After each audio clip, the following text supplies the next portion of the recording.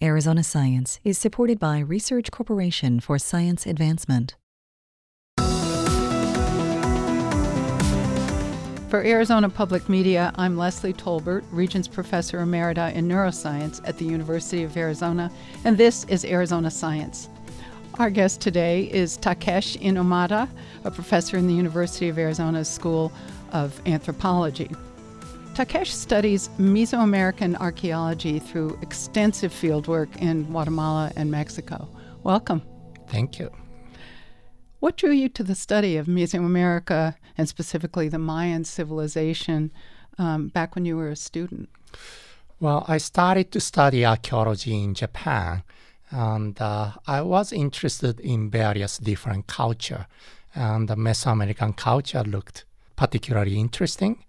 As a young student, it sounded like a very mysterious, very appealing culture. What aspects of the civilization are you focusing on now? Now we are studying the origin of Maya civilization. So Maya civilization built really amazing culture, and we want to see how this society developed.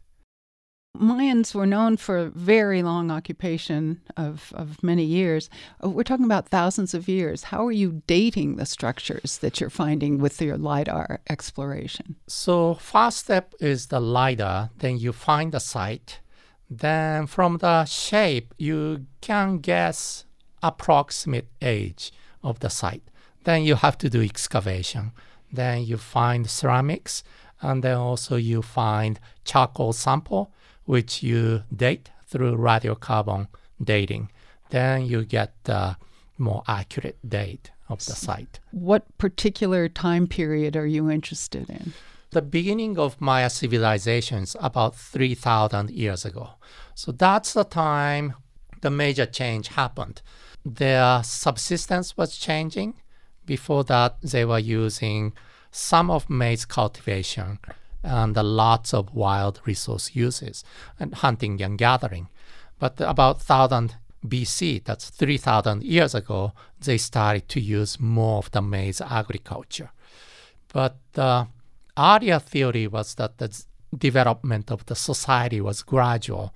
First, people settled in to a small village, and the village grew gradually. Then people started to build bigger buildings.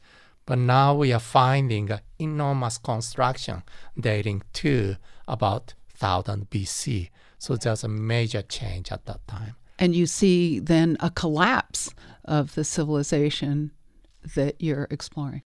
So some those big sites are abandoned within the 300-400 years. Then you start to have different sites, including some sites with big pyramid. And many of them also get abandoned about AD 150 or so. And then there are various theories, including climate change and social problems. And how do you explore those theories? We have to look at various data, including the remain of plants, animals, people's remain, and you start to see what they were eating, the health condition of people, then also remains of destruction of the buildings to see whether there were social problems fighting those things. Yeah. And what do you find? What do you think was the cause of the collapse of that civilization? One theory is climate change. There were droughts, which caused the problem. Another theory is the environmental problem. Population grew, and then deforestation expanded. Another theory is social problems like warfare and the mismanagement of society. Well, thank you very much. This is all very interesting. Your expertise in ancient civilization must be something that you rely on often when you look at events today. Is that true? Yeah, looking at what happened in the past, that makes us think about what's happening today. Mm-hmm. And that makes us think about the human nature, the problem of human nature, but also potential of what people can do. Thanks very much, Takesh, for telling us about your studies of this fascinating ancient civilization. Archaeologist Takeshi Inamata is a leading expert on the ancient Mayan civilization. You can listen to this and all Arizona Science conversations at azpm.org/Arizona Science. I'm Leslie Tolbert.